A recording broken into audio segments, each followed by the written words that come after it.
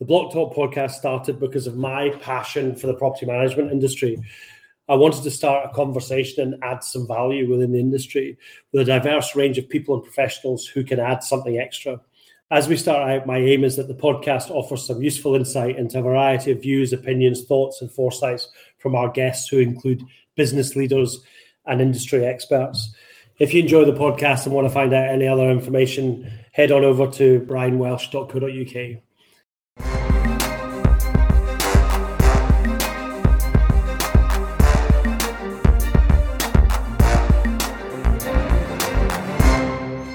Hello and welcome to another episode of the Block Talk podcast with me, Brian Welsh, and Jax Bruce. Jax, how are you?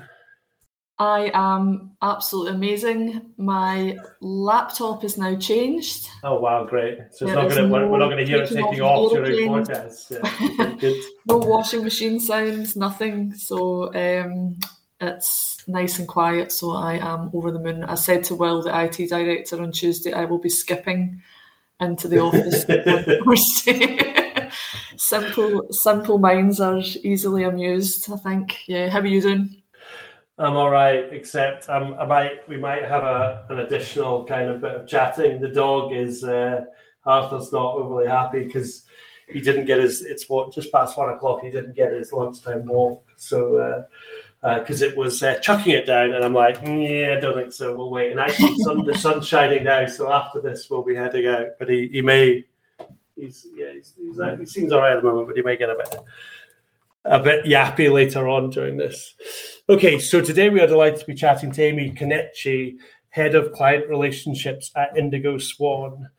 Aimee looks after the energy contract enthusiasts, ensuring they're providing great advice to their clients. And for Aimee, those clients are primarily property management companies, hence why she's on. She offers daily support and guidance so they can enjoy coming into the nest every day. Aimee has a degree in environmental sciences and has worked in the energy industry since graduating. She joined Indigo Swan in 2015. Hi, Aimee. We've met a couple of times. Thanks very much for coming on. How are you doing today?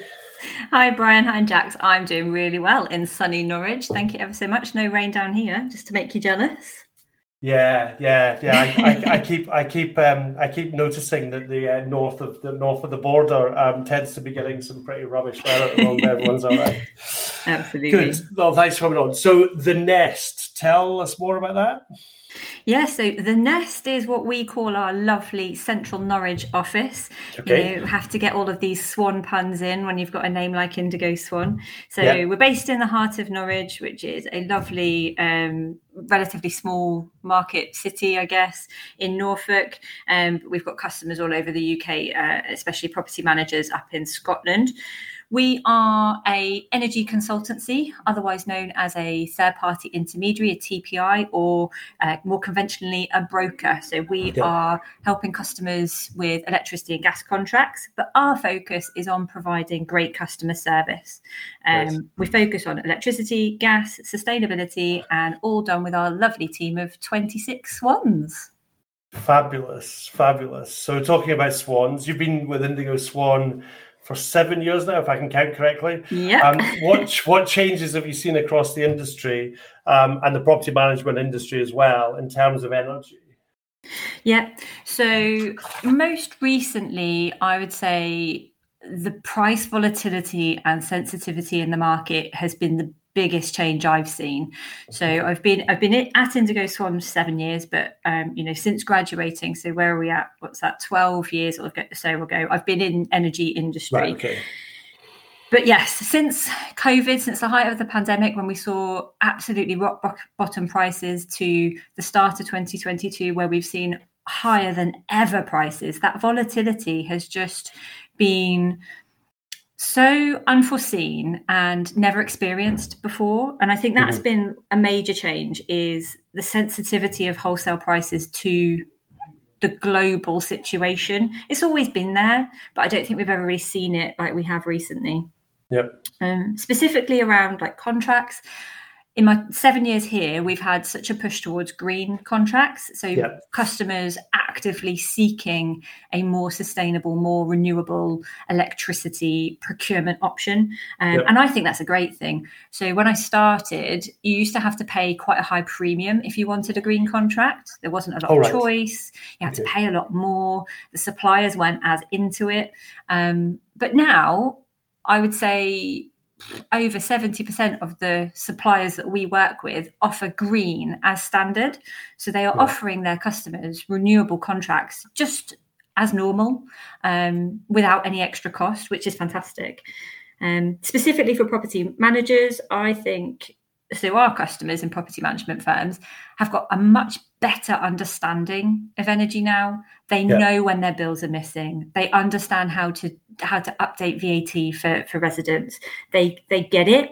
And I think that education piece over the last 7 years has been something I have worked on, Indigo Swan has worked on, but I think the property managers themselves have really embraced. It's not something just to be ignored anymore. It's something that has to be given suitable attention. Sure. And I think we've got lots of companies as well pushing for green, but also in property management really pushing for smart meters. And I think that's going to be something that we've started to see the rollout now across the industry, across property management firms, which is great. But then I think there is still more to be done there as well. Okay. That sounds as if it's been quite busy over all of that period of time. I guess. I mean, I was just thinking about this when you were saying that, and we have a lot of mutual clients, and one of the biggest challenges for our clients was, if you've got 1,000 developments, then there's that have a common supply, then there's 1,000 invoices you need to post every quarter. So we have I think a lot of our mutual clients have an integration piece where they can just upload the stuff from your systems as well, which I think has been massively beneficial to our clients, from working with you guys as well. Yeah, definitely. Yeah. Okay. So what changes do you see happening over the next 7 years then within your industry, or certainly how your industry supplies and talks to the property management industry? So specifically, I think the relationship between energy consultants and property management firms is going to come down to good rollouts of smart meters. I do think property managers need to embrace smart meters. I think we need to be communicating to residents the positive elements of smart meters, and with some of the really complex portfolios that are spread across wide geographical areas, taking meter readings is near on impossible. So then relying on residents to provide their own meter readings, we all know the challenges that come with that. Accuracy and timeliness and just general willingness to support the factors and property management firms in doing that. So I think smart meters is going to have some real positive outcome for property management firms and their residents as a consequence. I also think that we're going to see, we're already seeing some of our customers, property management firms, looking for solar PV panels to be installed. They want electric vehicle charge points to be installed. So I think property management is really going to embrace technological advances over the next kind of 7, 10, 15 years, however long, because it's for the interest of the building and the fabric of the building. And, having all of these things, the residents may come and go, but the actual building needs to become more sustainable through the use of solar PV. You've got more projects hooking up of district heating, communal heating. So a single gas meter coming into a block of flats, and then you're measuring the heat output into every flat unit, and that's how you're getting charged. That's really sustainable. That's much better than individual gas suppliers all the time. So I think, real technological advancements is really going to be what property management sees over the next 7-ish years. Okay. Yeah, no, that is interesting. We had someone on the podcast a number of months ago, in fact, right at the beginning, on the principals of one of our clients, and he was talking about that whole solar panel stuff and electric charging points. I mean, he and I had a conversation on that. It was Derek McDonald at Newton, actually, and he and I had a conversation about the fact that now I've actually moved house now, but at that time when we did the the chat, there wasn't one publicly available car charging point in the area that my parking permit covered. And now we're talking about the West End of Glasgow here, and we're talking just into the West End, and it's utterly crazy. Now, to be fair, they did fit to just as I was moving, but I now have an electric hybrid, and I'm about 20 miles now. I live outside Glasgow now, and I'm about 20 miles maybe from the office, and I can actually get to the office and back on one charge. It's fantastic, isn't it? Yeah, it is. In fact, I've had a full tank of fuel in my car for about a month, and I've been on holiday, and I've never had to use it. So and that's just one thing that I can see the power of that sustainability. But and actually I've thought about having solar panels. I have a house down on the Isle of Wight, and I just a wee kind of holiday place, and I've seriously thought about putting solar panels on the top of that, and I've had people out to look at it, and even just individual houses, the benefits to that could be enormous. Yeah, absolutely. So we at the beginning of this year actually had solar panels installed on our own house. Right. I recently had my own EV charge point installed in anticipation, we hope, of the delivery of my new car in July. And my rationale for that was, if I'm going to get a new car, I want to have the lowest running cost possible. And seeing what was happening with power prices, I really wanted to protect myself from higher power prices, higher fuel prices. So going down the joint solar panel EV vehicle route really kind of works well for us. But I appreciate it's just such a hard decision to make at the moment with all the challenges that people are facing, cost of living. If there is anything that people could do to reduce their consumption, that's the first place to start. And then all this sustainability thing just is a nice kind of next step almost. But get it on your house in the Isle of Wight, definitely, Brian. Yeah, so I have had someone come out and have a look at it, and they reckon that even I think he came out in April, beginning of April, I think, end of March, beginning of April, and even at that time of year, the sun hit both. Now it's south facing the house, but even the north facing back elevation got sun at the end of March, and I'm like, he said you could put it on both sides. So I'm really interested in this sort of stuff, and I've actually thought about putting it in up here as well, but I'm not so convinced about Scotland and solar. Although every new house, if you drive down the M77 from where I stay into the centre of town, sorry, excuse me, the dog is demanding to get out of my office. I don't quite know where he's off to, but anyway, he's off out. When you drive down the M77, all of the new houses have some sort of solar on them. Yeah, now it may only be a couple of panels, but they all have something. So it's just enough to take the edge off high bills, isn't it? It's just enough to, if you can run your washing machine, run your dishwasher, do anything like that, just for free, essentially, in the daytime. Why not? I mean, it's fantastic, isn't it? Yeah, no, it is.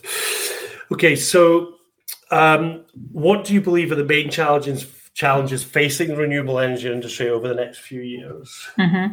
So there really is one major challenge, and that is connectivity to the grid. So the actual network infrastructure running up and down the country is aging. Historically, maybe it's been lacking in investment. It's just not geared up for intermittent generation from wind power, from solar power, from offshore, onshore, and all of that kind of thing. And the costs associated with that are really, really high. So in Norfolk, for example, there's a consultation going through at the moment to put a new transmission line. So transmission networks are essentially the motorways of the electricity network, and distribution networks of the A roads. So there's lots more distribution network, but the actual major infrastructure is the motorway, the transmission network. There's going to be a new transmission line from centre of Norfolk down to Tilbury and Essex to bring all of the offshore wind turbines, allowing them to be connected to the network. Norfolk's infrastructure at the moment isn't capable of doing that. So there's this consultation to add it in. The controversy comes from that the National Grid wants these networks to be overland, and the local neighbours want it to be underground or offshore. But the cost of undergrounding cables, significant transmission assets, is huge. Like, I haven't got the numbers to hand, but it's significantly more.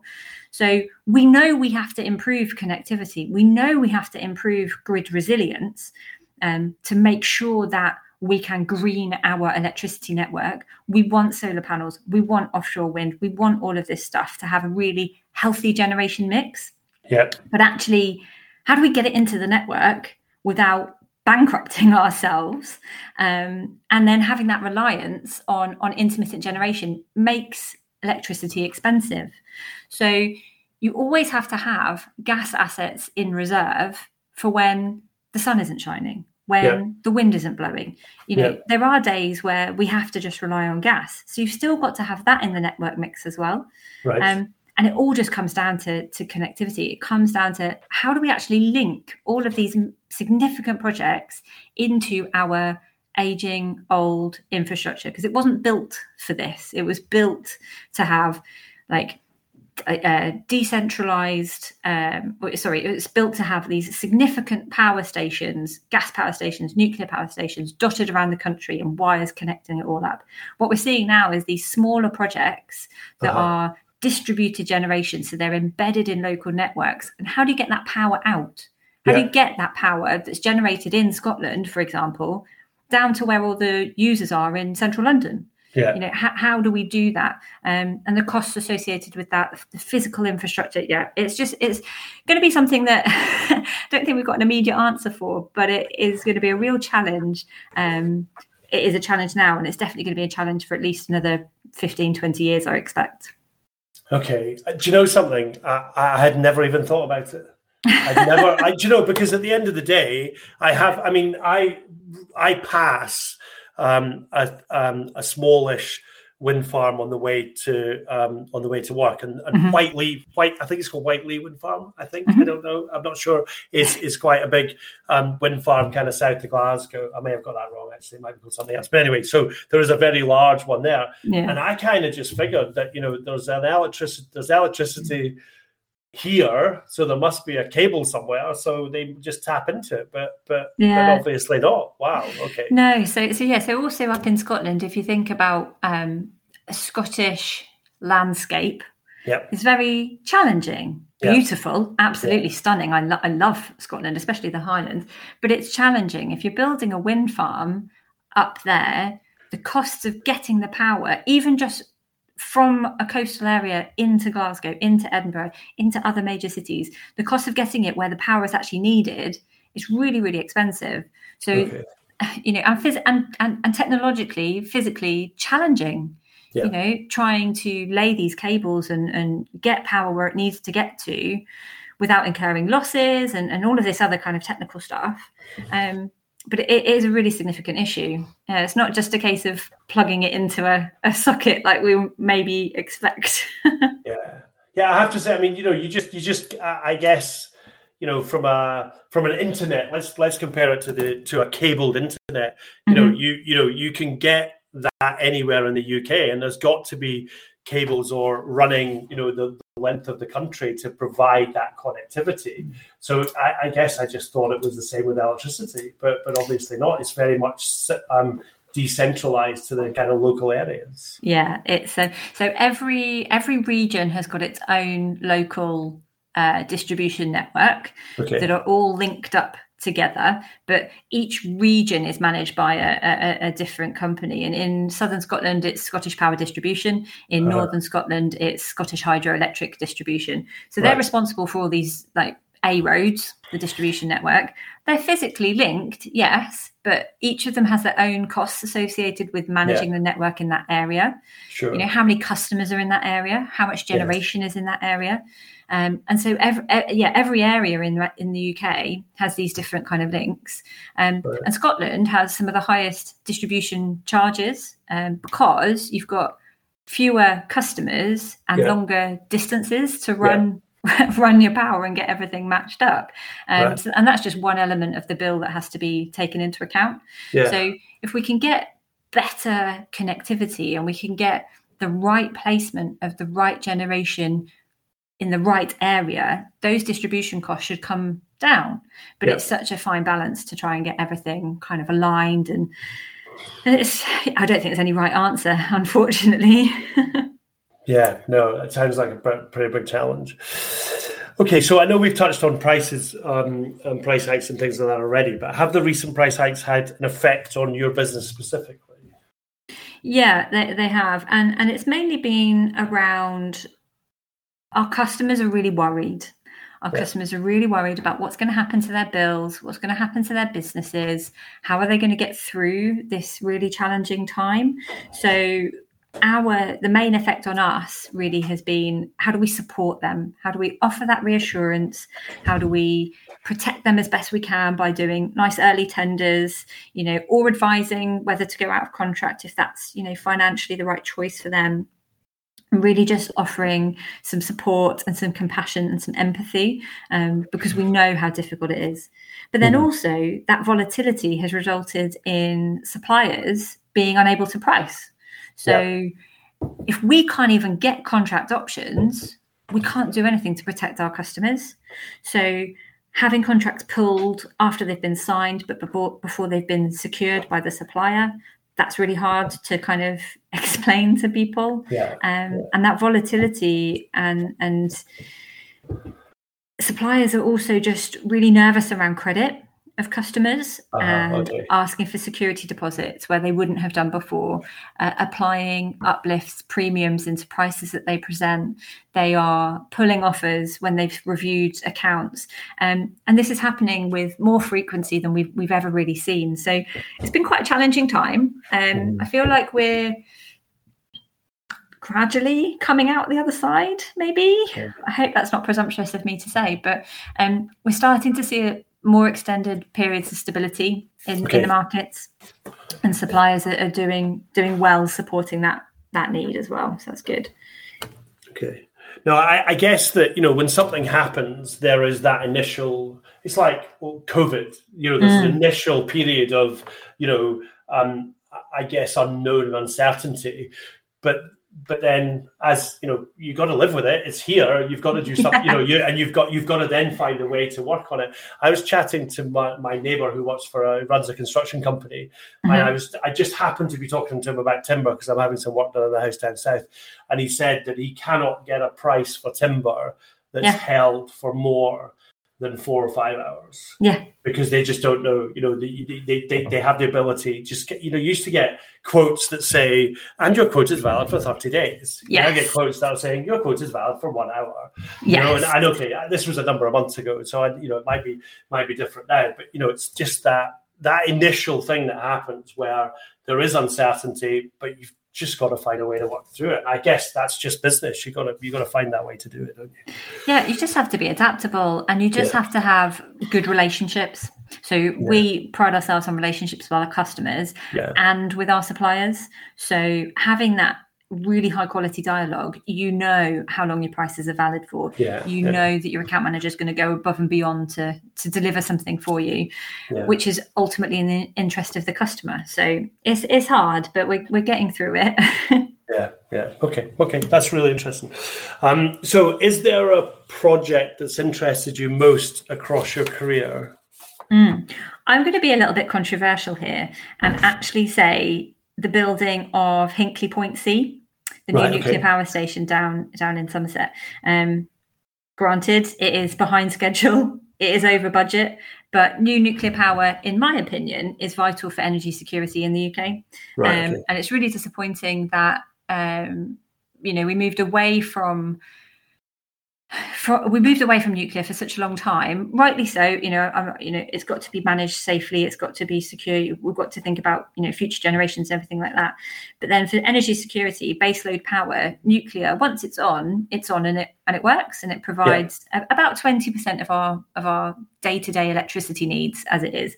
Hinkley Point C started its construction in 2016. It is very much delayed, very much over budget. It's now due to be finished in June 2026. It's costing about 23 billion pounds. So significant, resource, which is being partly funded by EDF, the supplier, but also the French national supplier. EDF is Electricité de France, but it's also being supported by various Chinese investors as well.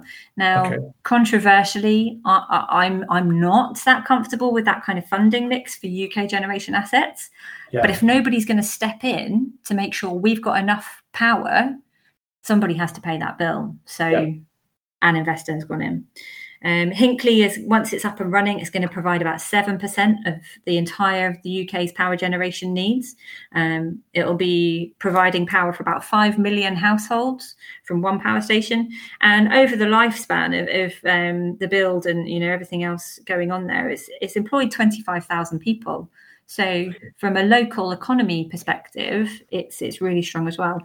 I was actually fortunate enough pre-COVID to have a tour of Hinkley Point C whilst it's being constructed, and the scale of the challenge and the physically massive site is insane. You have to get a bus to get around the site. Wow. And as well as like all the security and everything else, but you can't walk from site to site because it is just so vast. You just couldn't do it. So I was really fortunate to be able to have a tour of that, and that really sparked the energy geek in me. I'm such a geek, and I got to go and see the control system at Hinkley Point B as well, which is still in operation. And it was just everything I needed it to be from an energy geek perspective. Just going, oh my god, this is amazing! So much generation. I just find that kind of thing absolutely fascinating, and it would have been nice if it had been finished by now, because conversations have been ongoing there since I think 2007, if not before, which is kind of when I entered the industry. But fascinating. No, it does sound very fascinating. I do take your point, and you say it's controversial, but at the end of the day, right at this precise moment in time, a big part of our challenge is because the majority of our power or a lot of our power is provided externally from the UK. And if relationships break down with countries that are then in charge of or even if it's only 7%, that's a pretty high number, 7% of your electricity network, then that's not a good thing. So I absolutely understand your point. Well, I think the project itself is good. We've got Sizewell C in Southwold. In Suffolk, near where I live, which is hopefully going to be starting soon. But this particular project, I think it's a shame there hasn't been more UK investment. But the government always said it was going to only allow nuclear without subsidy. I'm not sure that was the right choice at the time, but we are where we are. It's good to have the asset coming, but maybe we need to look at that for future investment. No, fair point. So what has been your biggest success so far at Indigo Swan? So I kind of struggled a little bit to think of something for this, but you've already touched on it, Brian, which I'm pleased to hear. It was actually something we implemented for property management firms, which was an approach to bulk tendering. And it was the way in which we developed a solution for aligning contract end dates, having a fewer number of suppliers, but really providing value to property management firms and then obviously residents. So by pooling everything together and creating like almost a property management or property manager's own little mini basket type thing. So each company has its own tender, but we can tender 1,000, 2,000, 3,000 meters at a time. Right. So it makes decision making much quicker. It makes admin much quicker. It makes the time burden for property management firms much, much lower. And then as a consequence, you've already mentioned our mutual client, where we worked with you guys on your system to be able to upload invoices, because historically that has been, well, I'm trying to think of a word that isn't rude. It was okay. an You absolute can mess. swear on it. It was a bit. You can swear on the air if you want. It was an absolute mess. Yeah, a lot of property management firms were in quite a bit of a pickle. So having a solution where we could help, property managers could understand, and you guys could develop the software was just phenomenal. And I think now that it's proven to work and it's proven to be successful, I think it's going to start becoming the model that property management firms use going forward. And that's only a good thing, because it just makes life for all parties that much easier. So I was really pleased to be involved in the rollout of that, and from the tendering side, developing the spreadsheets that we use, all of that kind of thing, and really working on the customer relationships to get them to understand the value of it. And then, of course, Brian, getting to meet you at various conferences and things over the years, that's always been a highlight. It's been quite successful. I think that's the biggest success for me. Yeah, no, it is, and I always remember years ago. I had I'm completely going a wee bit off topic here, but I had a client. Okay, so we had a supplier. Okay, so I worked for a legal software firm before. I still do work in legal, but this is pre me being being in business myself, and I remember sitting down with this supplier, and they supplied VoIP phone systems right at the beginning of VoIP phone systems being coming out there. And these were still working over, fiber didn't exist and broadband didn't exist in these days. And this guy came in and he's like, I'd like you to recommend our product. And I said to him, but we've got your product in 2 of our clients already. It doesn't work very well. And he's like, yeah, but I'd like you to recommend it and I'll give you a cut. And I'm like, I'm not interested in recommending, and I'm not interested in taking a cut. And this guy was just absolutely kind of gobsmacked that I was refusing to, or I was pushing back on making a bit of money. And we do a lot within. So we supply, CPL supplies a huge amount of clients in software, especially in Scotland, and we put in or talk to them about a core number of kind of other people that we've met in the industry. Now, we don't take a cut out of that. We don't take any referral fees for that.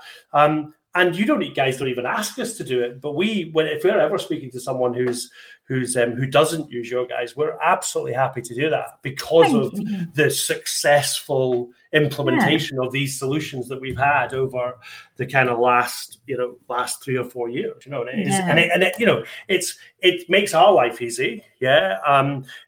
Because we're maybe it doesn't make our life easier, but it makes our clients' lives easier because we're bringing to them a solution that's going to save them posting 1,000+ invoices a quarter. Now, I mean, we did a calculation on this the other day, or one of our clients did, and they reckon that the time taken to process a single invoice is somewhere between 2 minutes and 5 minutes, right? That's because it's not just a case of posting it. You've then got to attach the invoice so that their client can see the invoice and all of these sort of things. Whereas that solution that's in place kind of takes that all out the window. So that's a huge amount of saving for our mutual clients over a year. It really is. I remember one instance where I went up to one of our dear Scottish customers, and the lovely lady in finance. So I won't mention any names because she'll probably be embarrassed. But the lovely lady in finance, the first time we met her, she was hiding behind reams of paper bills, literally boxes of bills that the poor postie, I don't know how he delivered it without hurting his back, but they basically just arrived in in the paper boxes that you'd put in your printer. It's just ridiculous. And it would take her days, if not a full week, to run through everything. And through the systems that we implemented, and the RPM system that you guys developed and really worked on to make valuable for property managers, I think she's down to about a couple of hours, half a day tops. That's just huge. And it just and also it's less wasteful because you don't have paper boxes and boxes of paper that you can't do anything with except for shred. You scan it in, you shred it, and then what? Like, it's just waste, isn't it? Whereas actually moving to e-billing, moving to spreadsheets, moving to PDFs, having bulk uploads. Oh, it's been fantastic. It really has. Yeah, no, I totally agree. It has saving, and the way I look at it as well is that that then gives our mutual clients, they save time, which gives them time to spend on other things to make the service that they provide their client better. Yeah, definitely. So, it's a win-win everywhere. So definitely. Well, except maybe from the paper manufacturers in the Royal Mail. But anyway, we'll not go there. That's a different podcast, Brian. Yeah, I think so. So yeah, okay. That's all the questions I have. Jax has our standard 3 questions at the end of the podcast that we ever do. So and she has a new laptop, so you don't need to listen to her what sounds like her drying her hair when she's doing it. So Jax, do you want to fire up? Yep. So Aimee, this is our final 3 quirky questions. What's your biggest failure across your entire career, and what did you learn from it? So again, this was something that I found quite difficult to identify, because I was like, oh gosh, what have I really kind of messed up with? And I kind of came to, someone else brought this up to me and thought, oh, do you know, actually that's a really good one. I once was headhunted, and I told my immediate line manager at the time that I wasn't happy, and I was seriously considering taking this other offer and everything. And she said I should leave. I was like, oh, okay, thanks for this. I thought I was a valued member of staff, but maybe I'm not. And my biggest failure was almost listening to her. I almost went and left, and I almost took that other opportunity. And actually what I've learned from that was it just didn't feel right. So I then spoke up. It was actually during Indigo Swan days. So I spoke to James, our managing director, and I learned that actually I could trust him. You've got to work somewhere with best leadership. You've got to work somewhere with a culture that you can really get on board with. You've got to work somewhere that implements change. So, I was tempted by this opportunity because things weren't quite going the way I wanted them to here. So I spoke to James, we implemented some change. And ultimately I became really quite trusting of my own gut instincts, because I knew leaving wouldn't be the solution to the problems I was facing. And by nearly being tempted, because my immediate manager just went, yeah, fine, off you go. Nice to know you. I was like, oh, cool. But I'm so glad that I sat on it, I thought about it, and I spoke to James, and obviously, 7 years later, it's been a fantastic time for me. So I would just say, be brave, trust your gut, and don't be afraid of implementing change if things aren't going right. Yeah. Good advice. Good advice. If you ruled the world for a day, Aimee, what would you do? Easy peasy. Mandatory office dogs. Done.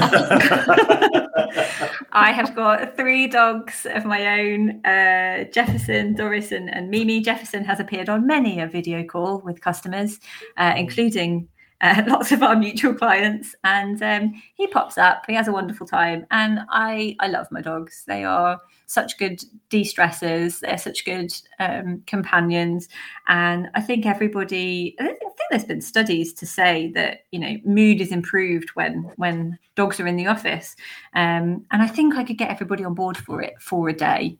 For that one day, if you've got an allergy, you'll have to stay home. I'm sorry, but the rest of us will enjoy mandatory office dogs.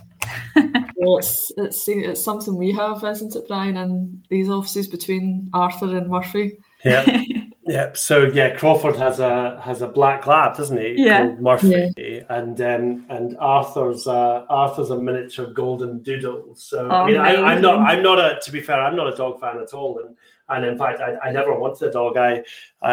Sarah once suggested that we go out for the day to Carlisle. We appeared at this near Carlisle. We appeared at this place, and I went, "We're not getting a dog." And so it says, "Here's the one you've bought." And I'm like, "Okay, thank you for that." I wouldn't be without him.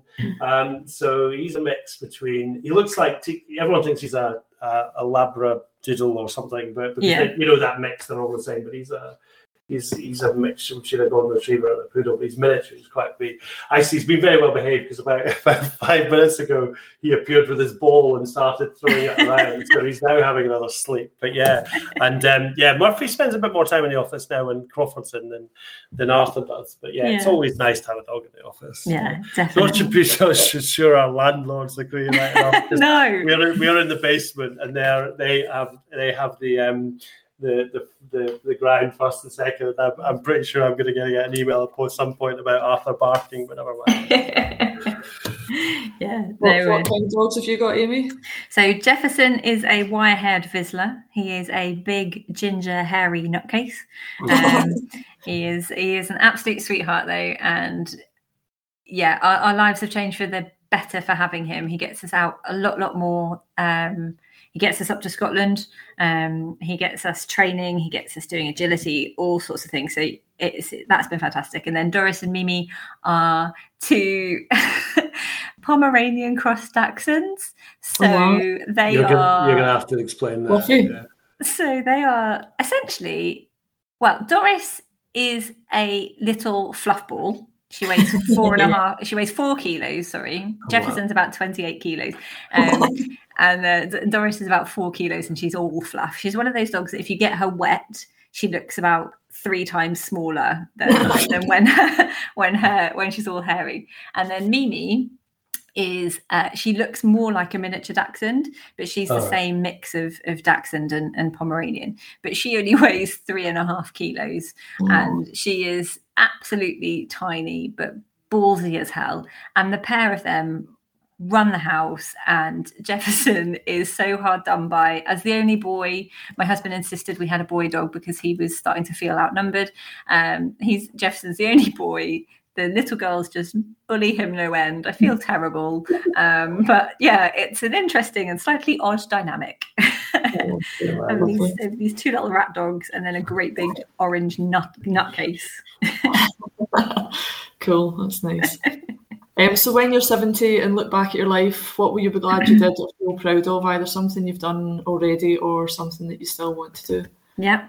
So I'm currently 35. So I'm halfway through this reflection period, and I'm really proud of the adventures and the traveling that I've been able to do so far. So when I'm 70, I want to be able to look back and say, do you know what? I have visited some amazing places around the world.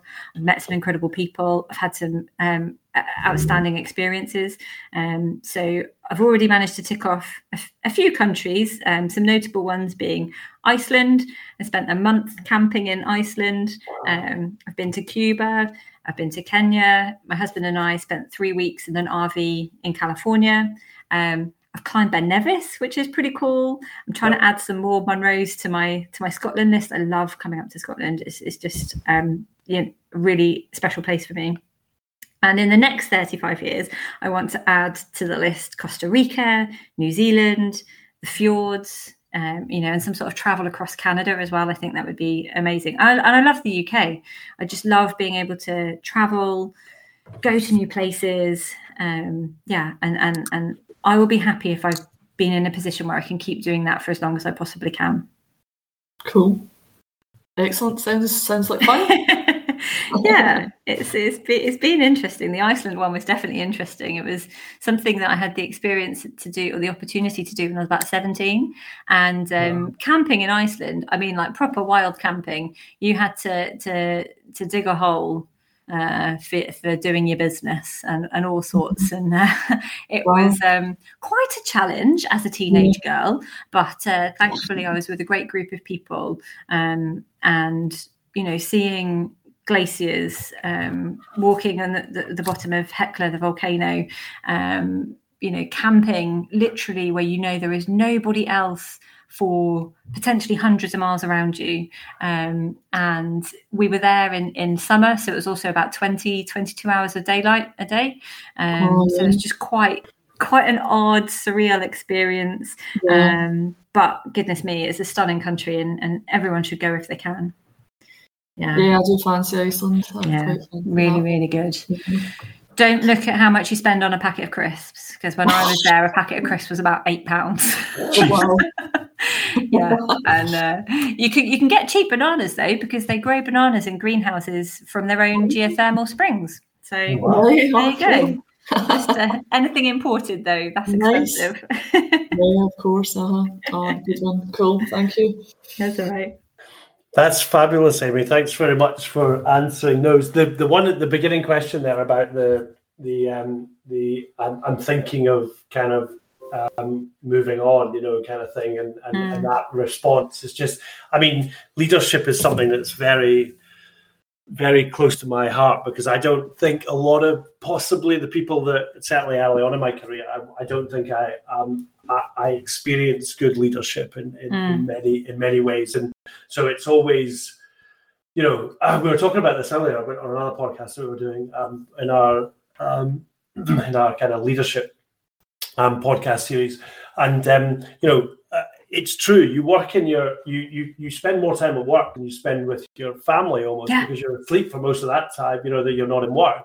And so you've got to make it an enjoyable place, and you've got to, these sort of things. And I always say that you should employ people who are better than you. You employ people who know how to do their job, and and that you can trust to do it. So to have a response like that is, I mean, it's very common though, and it's more common than thinking. It's just such a saying. Oh, you don't want to be here? Okay, well, you can just go then. It's absolutely ludicrous.